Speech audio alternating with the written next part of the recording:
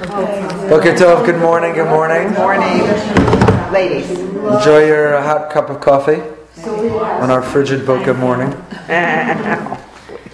Okay, we continue our study of Emunah, our weekly dose and injection of Emunah. We had been learning Rav Wolbe and Ali Shor. I want to take a break just for this week, maybe the next couple weeks, because these parshios are so rich with topics of Emunah that it would be a crime not to, if we're studying about Emunah, see them in the parsha. So you have in front of you a piece from the Slonim Rebbe, the Nesiva Shalom. If you're listening online, it should be up on the website as well. And we'll see how far we get.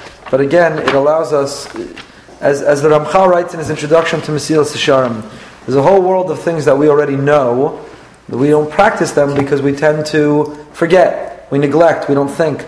So much of life is about mindfulness. If we're mindful of what we already know, we'll be much more vigilant, we'll be much more, we'll pursue it with much more enthusiasm.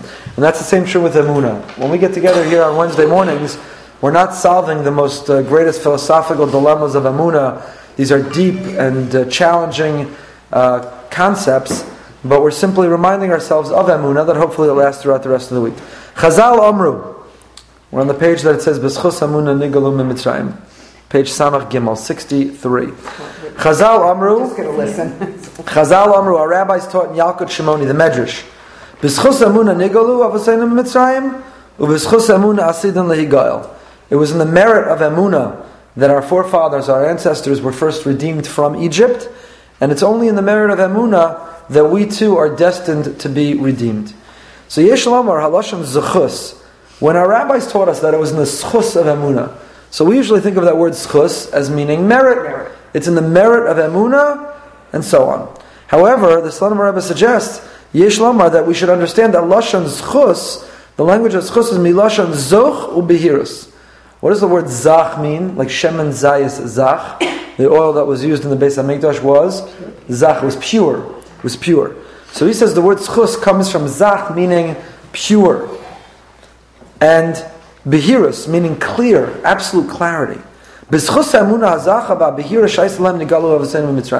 it means that when our ancestors were redeemed from Egypt, it wasn't with a wishy-washy, cloudy faith. It wasn't with a, maybe, maybe not. It wasn't with a hedging faith. They had an emunah, they had a faith, which was zach, it was pure, ubehirus, and it was crystal clear. As clear as it is to me that you're sitting in front of me right now, as clear as it is that I'm holding a sefer, as clear as it is that it's daytime right now, was that level of clarity, of absolute certainty, of knowledge, that there is a God who created the world, that God was involved in their lives, that God was orchestrating the unfolding of their destiny. It was zach, it was pure, and bahir, it was clear. Kamosha Mevi, as it was brought by the Baal told us, Yaakov Yitzchak is divrei Rambam Shilu Hayli Yisrael Kayom Es Ha'emunah Behira Shahayt Alav Osenu B'dor HaMidbar. We have a tradition from this Rebbe that if our generation had that level of clarity, that level of certainty, that there is a God, there is an omnipotent, all-knowing power who created the universe and who's involved in every one of our lives, if we knew that, then a God would come down from the heavens and He would take water out of a rock. Meaning, we too would merit to see miracles. We too would merit to see incredible things. We should see from here the incredible level of emunah. The generation that left Egypt, despite the hardship, despite the oppression and the persecution, despite the servitude and the suffering, they had a clarity. They knew there was a God, they knew there was a master plan, they knew there was meaning and order to the universe. And it's really on their backs that we are here. We achieved that freedom, the whole Pesach story we achieve because of the merit of the clarity of their emunah. And it's only when we regain a sense of faith, when we live our lives in a way where we are inviting God in every day and every moment, whether it's seeing Him in the delicious cup of coffee, seeing Him and getting that perfect parking spot, seeing Him in the blessing of having good health and whatever blessings are in our life, seeing Hashem in our daily lives, it's in that merit of that clarity that we will be redeemed as well. So he explains the following.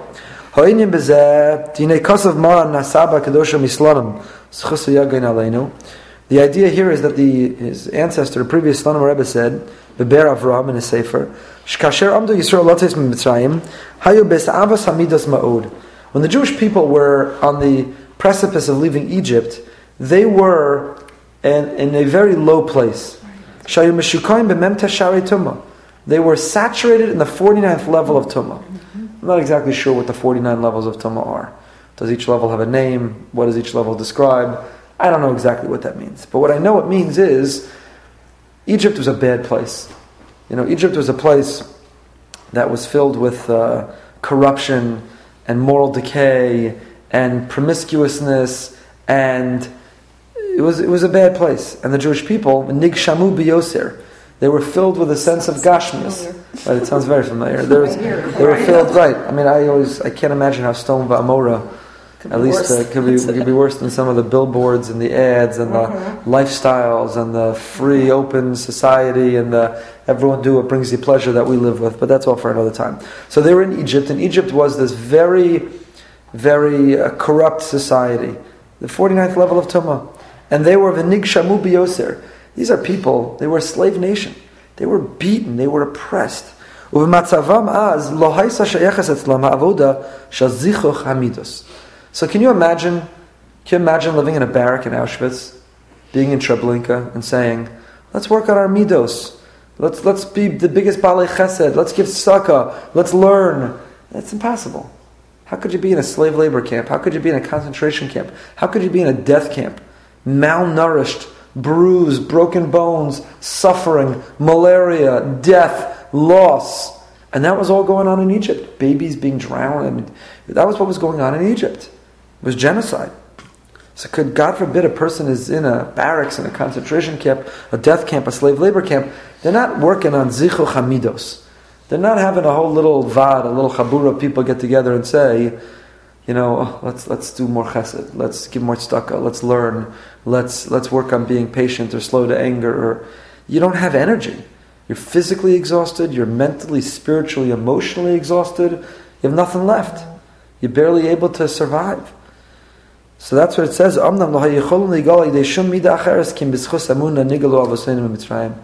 our ancestors in Egypt, they were broken. They were literally broken. When our parsha says that when Moshe came and told them, I have a message of hope. I've come to redeem you. Come. We're getting out of here. They didn't listen. Lo shamu elai. They didn't listen to Moshe. And why didn't they listen to Moshe? Me'kotzer ruach or me'avodah kasha. Which Rashi understands, what does kotzer ruach, shortness of breath, means? If you're so exhausted, you couldn't breathe. Right? How do we describe? How's life? I'm crazy busy, I can barely breathe. Crazy busy, I can barely breathe. That was their life. So they didn't listen to Moshe. But there's the Orach Chaim HaKadosh of Chaim Ben Attar is another magnificent interpretation that I'm fond of quoting. That kotzer ruach means vision. Kotzer means katsar. They had a narrowness of vision. To believe that your life could be different than it is. To believe you could break out of the shackles and chains. To believe you could start that exercise program, or start dieting, or start controlling your anger, or start working on your shalom bayis, or start having a better relationship with your kids, or start learning more, or start... we're very locked and stuck in our lives. We're enslaved to our lives. And we suffer from those shackles and chains that we think we can't break out of. So Moshe comes to the people and he says, "No, come with me. We're going to be free. It's unbelievable. I came to save you." But they couldn't hear him. Lo shamu, they couldn't hear him. They were so imprisoned by the narrowness of their lack of vision. They couldn't picture themselves being different, having a different life. That's the prerequisite to change, is the capacity to envision yourself differently. Can you envision yourself eating that way, or having that exercise regimen, or being patient in that way, or doing more chesed, or learning more, or starting to daven, or working on your marriage? Or can you envision yourself? That's the prerequisite. That's the precursor to actually making the change. They couldn't listen. They were in this broken state.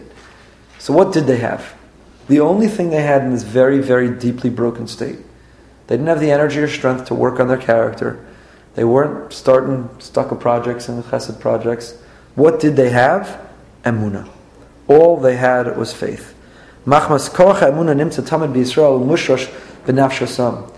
the capacity to tap into faith, the capacity to, even in the darkest, deepest, ugliest places, to say, this isn't random, this isn't chance, This isn't meaningless. But there is a higher being, a higher authority, there's meaning, there's order, there's purpose, there is a master plan. That capacity to have emunah, even in the darkest place, is planted in the soul of every Jew. Shem nikroim ma'aminim b'nei ma'aminim. We are ma'aminim b'nei ma'aminim. You know that great song, Anachnu ma'aminim b'nei ma'aminim. She'emunah netua b'Yehudi la'ad mikocho shel Avram Avinu. We are people of faith, the children of people of faith. And that faith is planted in the heart of a Jew. It's in our DNA from Avram Avinu. From the moment Avram, at a young age, discovered the Almighty and lived a life of faith and preached a life of faith, he was able to successfully transmit to all of us, through our very DNA, the capacity to see Hashem and to live with faith and to be uplifted in every generation. I mean, think to yourself for a moment, would we be here without faith? The Inquisition and the expulsions and the Holocaust and the Crusades if Jews didn't have faith that it would yet become better, that it would yet be brighter, that this was yet part of a bigger plan, could we possibly ever exist? We would have given up long ago. It's only if we had kotzer ruach, if that narrowness of vision and shortness of breath and inability to dream or to look or to believe beyond what's right in front of us, we would never be here. We would have given up long ago. The fact that we're still here is testament to our ability to dream. It's the fact that emunah is part of our very DNA. It's the fabric of being a Jew. You know, this is, I don't remember when I mentioned this last week or at the Parsha class yesterday, that Yocheved and Miriam, Shifra and Puah, who are helping Jewish women give birth in Egypt, that's emunah.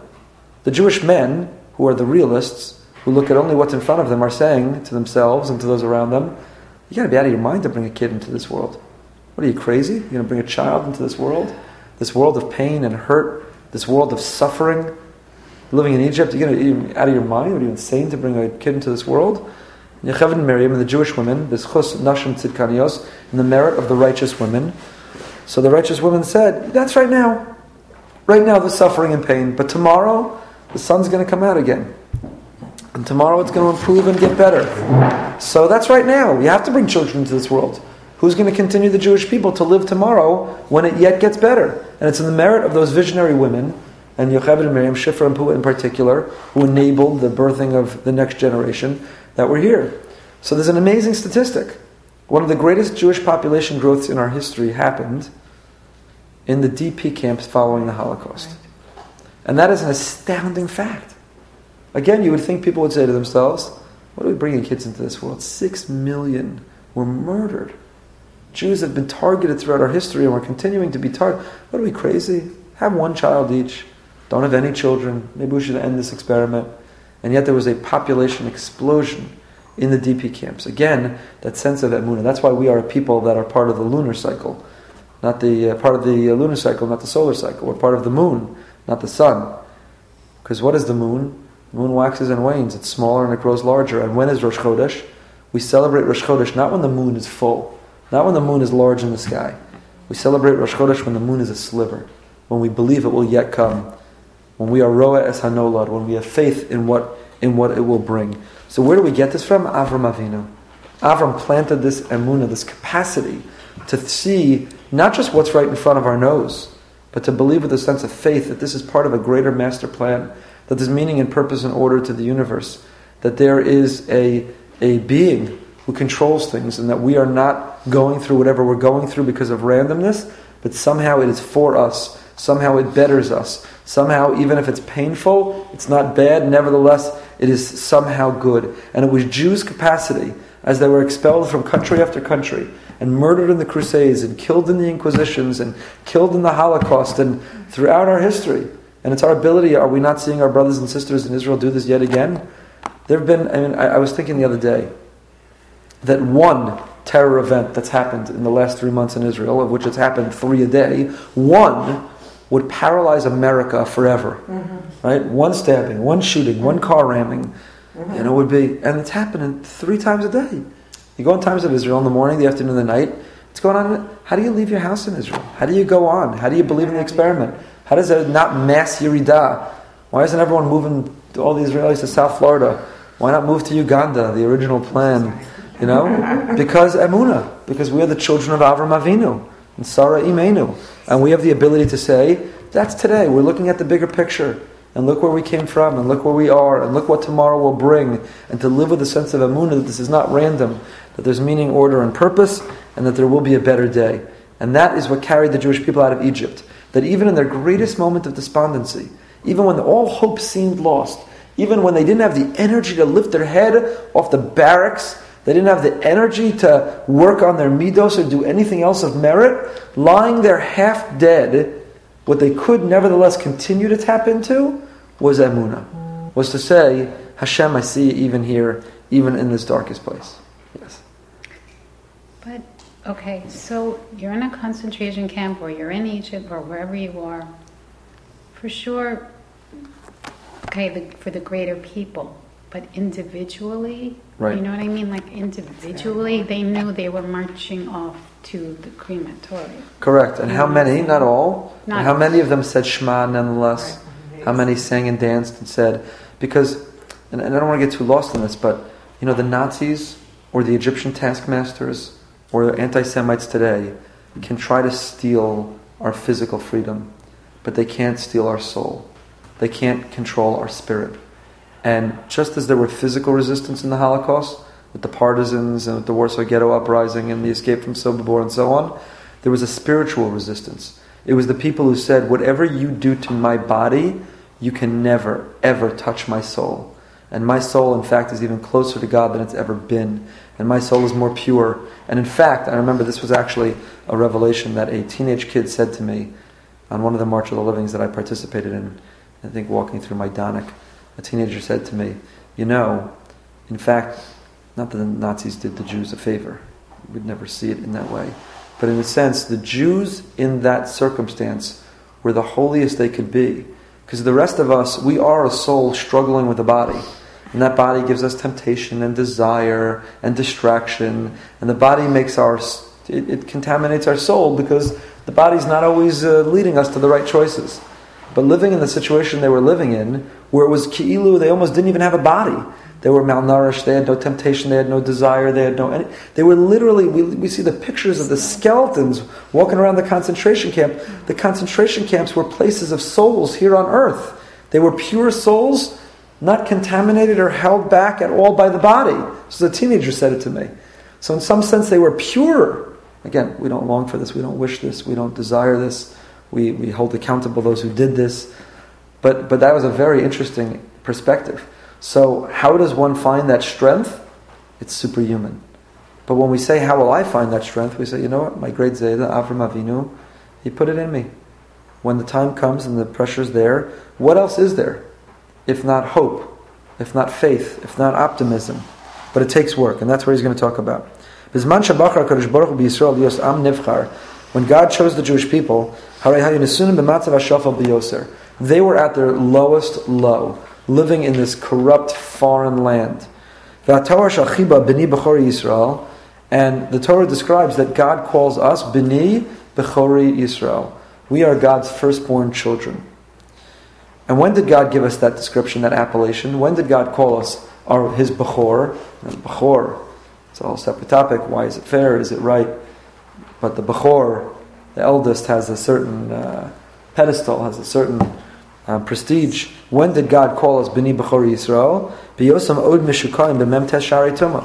It's at that moment of our deepest low. It's at that moment when we were saturated in the 49th level of tumah. Rak b'schus ha'emunah daika negalo. So we had nothing else going for us. God says, why should I take them out of Egypt? They got nothing going for them. They're not learning, they're not davening, they're not giving stuck, they're not doing chesed, they don't have good midos, they're suffering. But why should I intervene? Because there was one thing left that they had going for them. And the one thing left they had going for them was that they hadn't given up hope. They had emunah. The one thing they had. When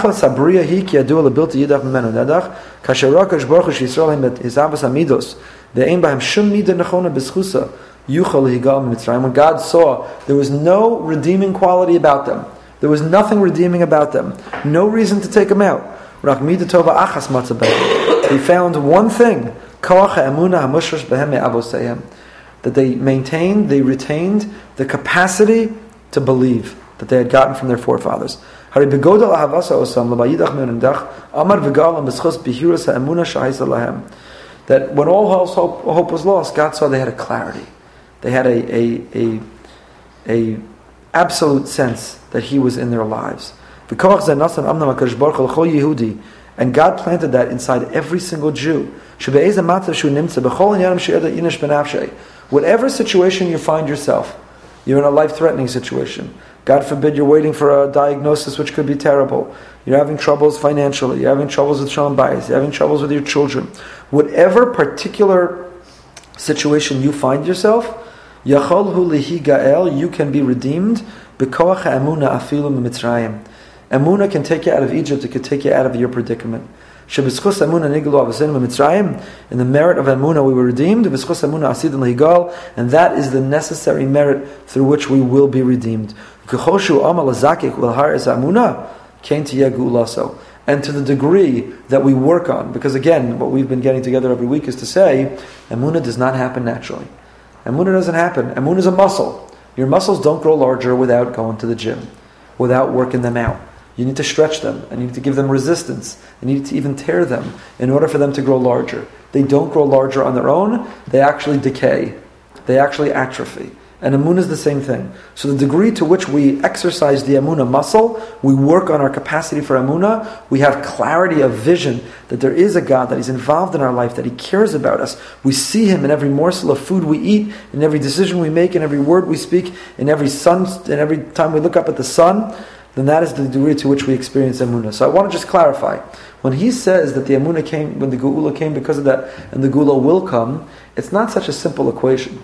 It does not mean to suggest that you're lying in your deathbed, just have emunah, and miraculously cancer will disappear. Miraculously your kidneys will start to work. Miraculously, it doesn't mean that somebody who's struggling for fertility, have a little more emunah, and the emunah, overnight, miraculous. It doesn't mean you want to get married, emunah.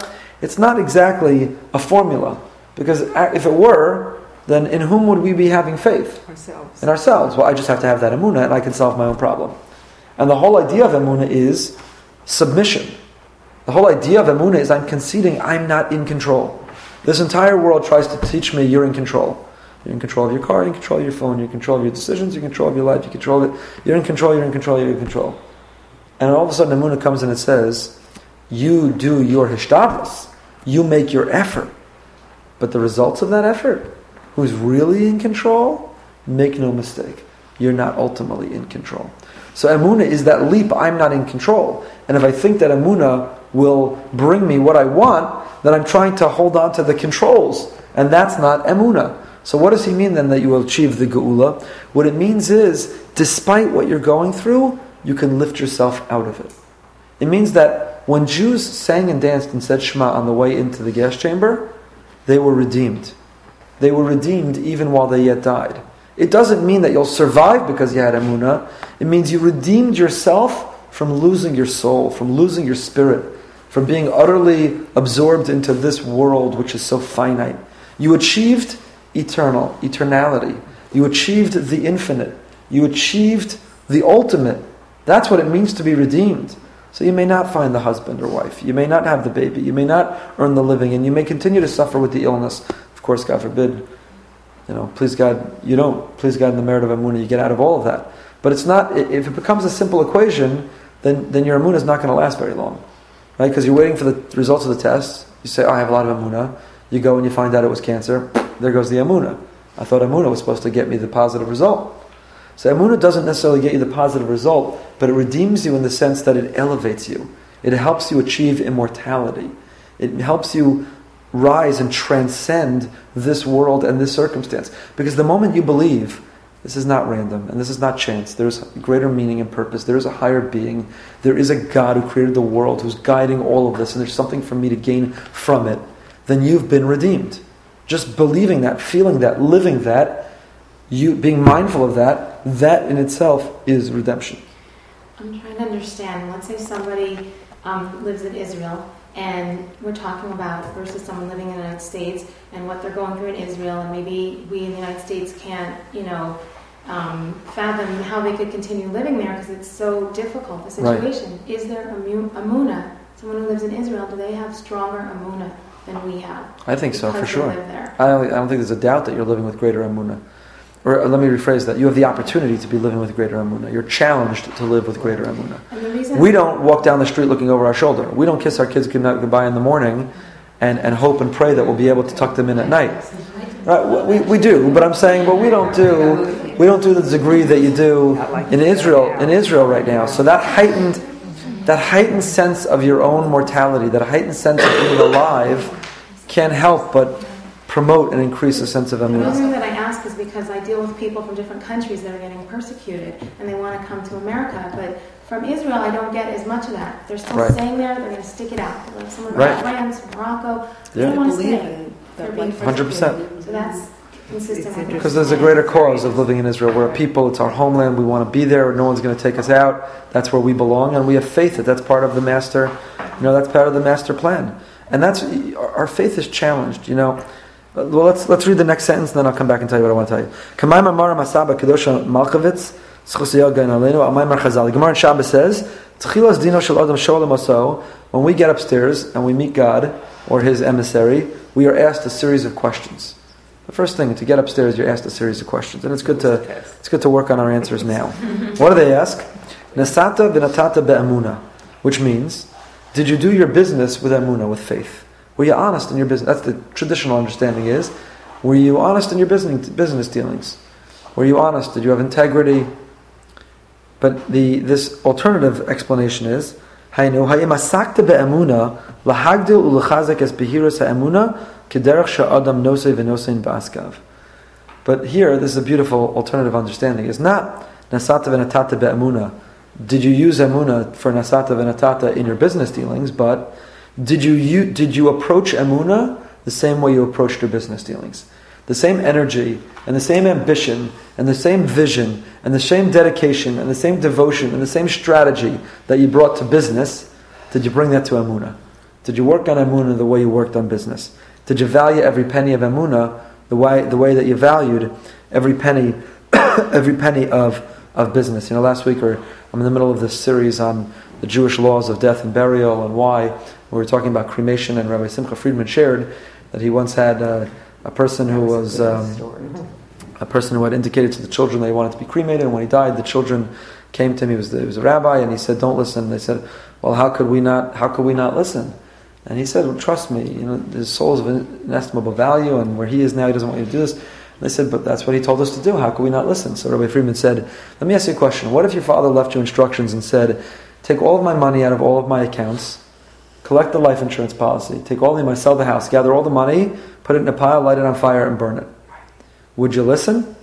They said, "Of course not. That would be ridiculous." So he said, "Trust me, his soul is worth a lot more than all the money that he possibly could have left you. Don't burn it. Don't burn it either."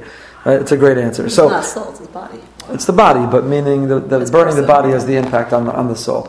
So here, the Slonim Rebbe is suggesting this alternative understanding. Not did you do your business dealings with faith, but did you approach faith with the same dedication and the same ambition and the same aspiration that you did your business dealings? Did you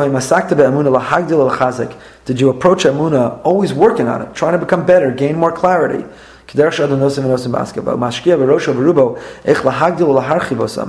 You're always trying to think, how can I earn more money? How can I expand my business? How can I get more customers or clients? That's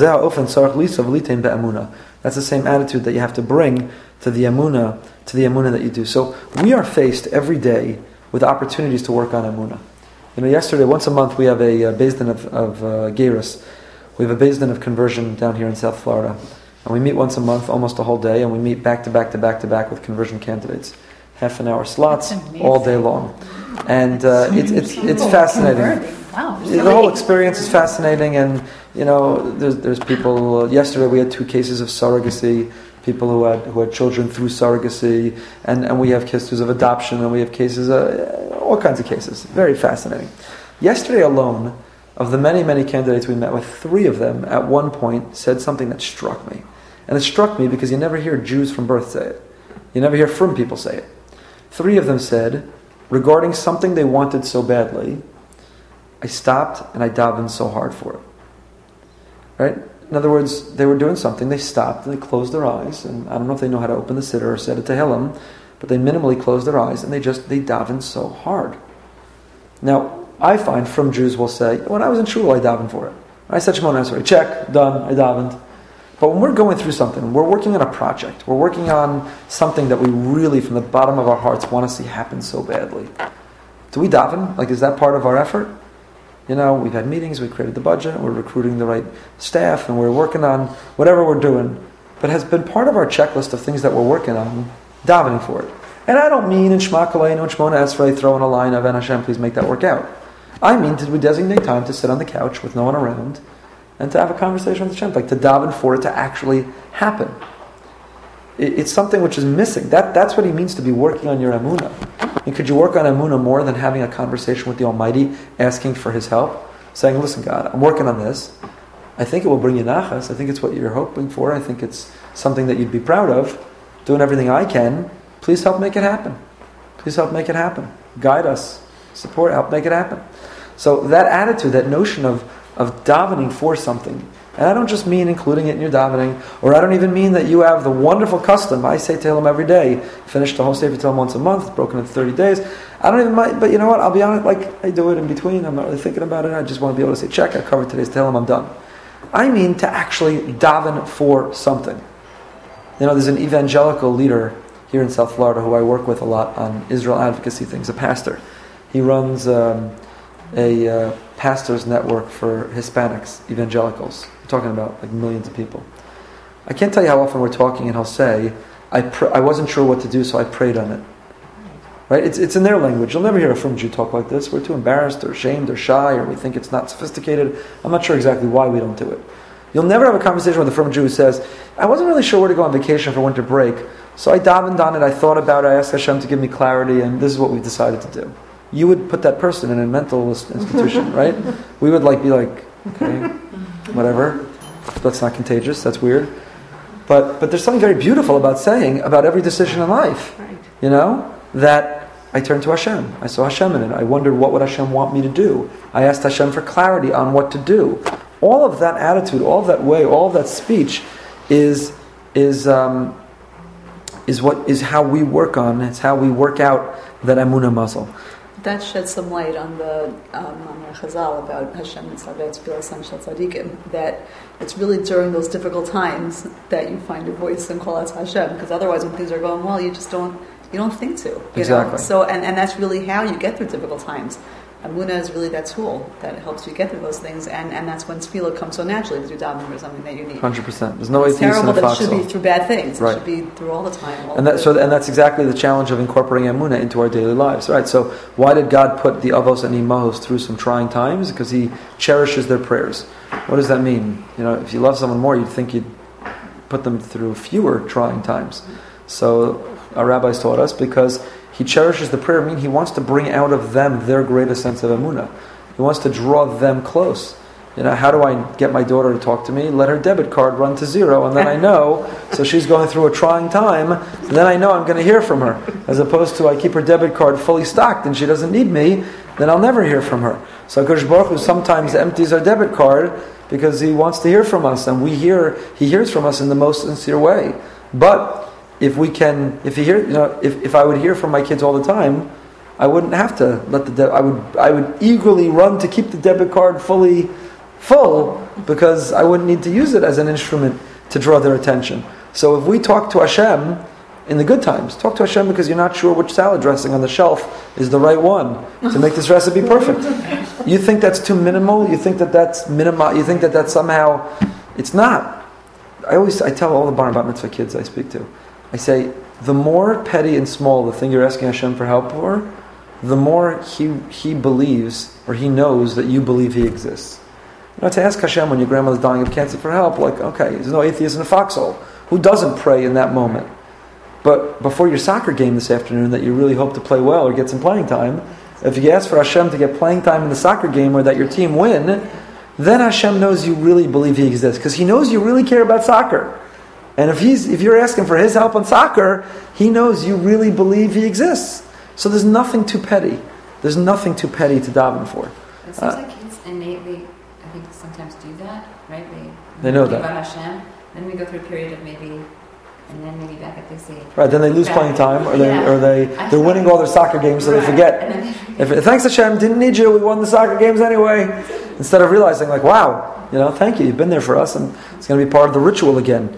So it takes effort, it takes mindfulness in order to be able to do it. We barely started what I wanted to get to, so let's just do a couple more minutes. And this is, we're going to read in a couple of weeks, when God introduces Himself to us in the first of the 10 Commandments, in the bottom left paragraph of the first page. What is the first of the 10 Commandments God says to us? Anochi Hashem Elokecha asher hotzisecha me'eretz Mitzrayim. I'm the Lord your God who took you out of Egypt. Shekasav Rambam. And the Rambam writes, Shazu mitzvahs ha'amanas Hashem. The first of the 10 Commandments is to know that God exists. Ubiyarna shetzivu zeh kol beis chalkei emunah. And there are two parts to this mitzvah.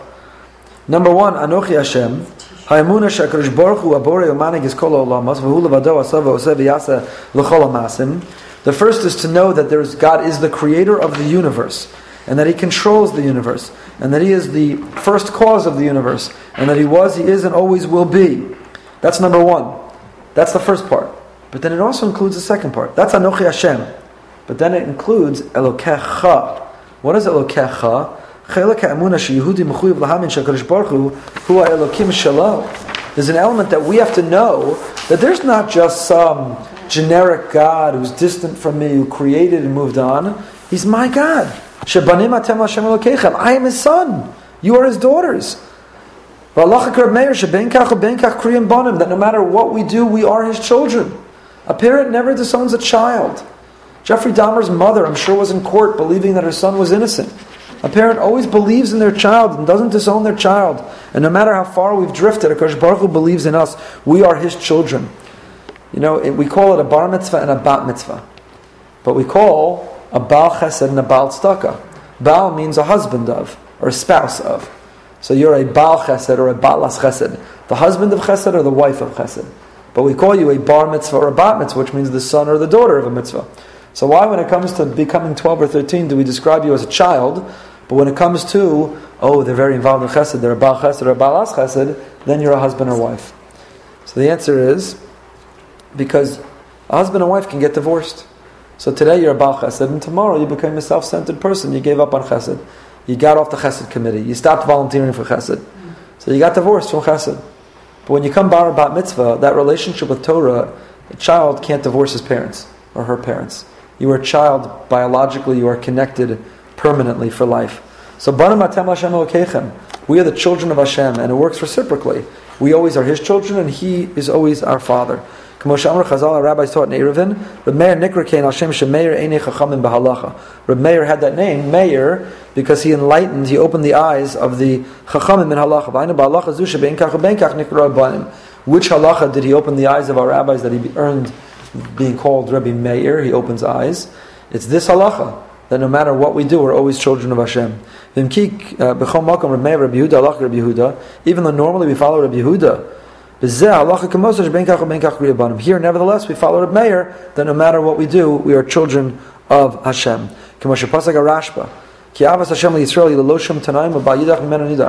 Hashem's love for us is unconditional. And that's why He says, I am the Lord your God who took you out of Egypt. Kuzari asked this question too. We spoke about it yesterday in the Parsha class. Why didn't God introduce Himself to us and say the most impressive thing He ever did, which is, I am the Lord your God, I created something from nothing. We're not so impressed with that because we think we create, but we create something from something. Right? We get to go to Lowe's or Home Depot to create. God created something from absolutely nothing. Nobody has ever done that before or after.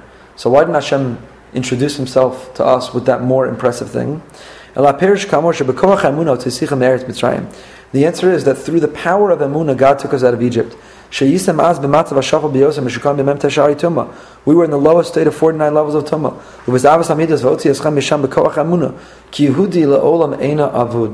What we're supposed to know at the moment God introduces Himself to us is, I am the Lord your God, I'm your Father. And no matter how far you may drift, no matter what you may do, no matter who you may become, I will always be your Father. And as long as you see me as your Father, as long as you have faith and you love me and you believe in me as your Father, then I will never abandon you. When we were in Egypt, we had nothing else in our favor. There was no merit, there was nothing redeeming about us. The only thing we had is that we didn't give up on God.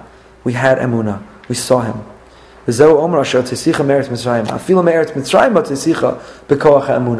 other words, how did we get out of Egypt? Through the Anochi Hashem Elokecha. When we believe God is our God, then He could take us out of even the most lowly place of Mitzrayim. And this is the merit through which we will be redeemed. Everyone from their personal, who asked me that question before, but everyone from their personal exile.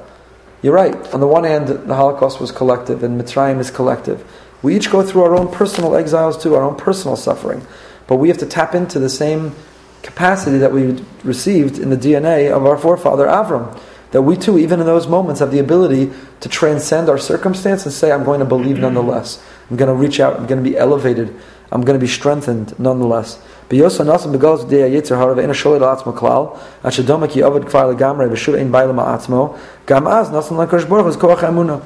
when all hope seems lost, even if we've become people we never dreamt we've become, we've given up on ourselves.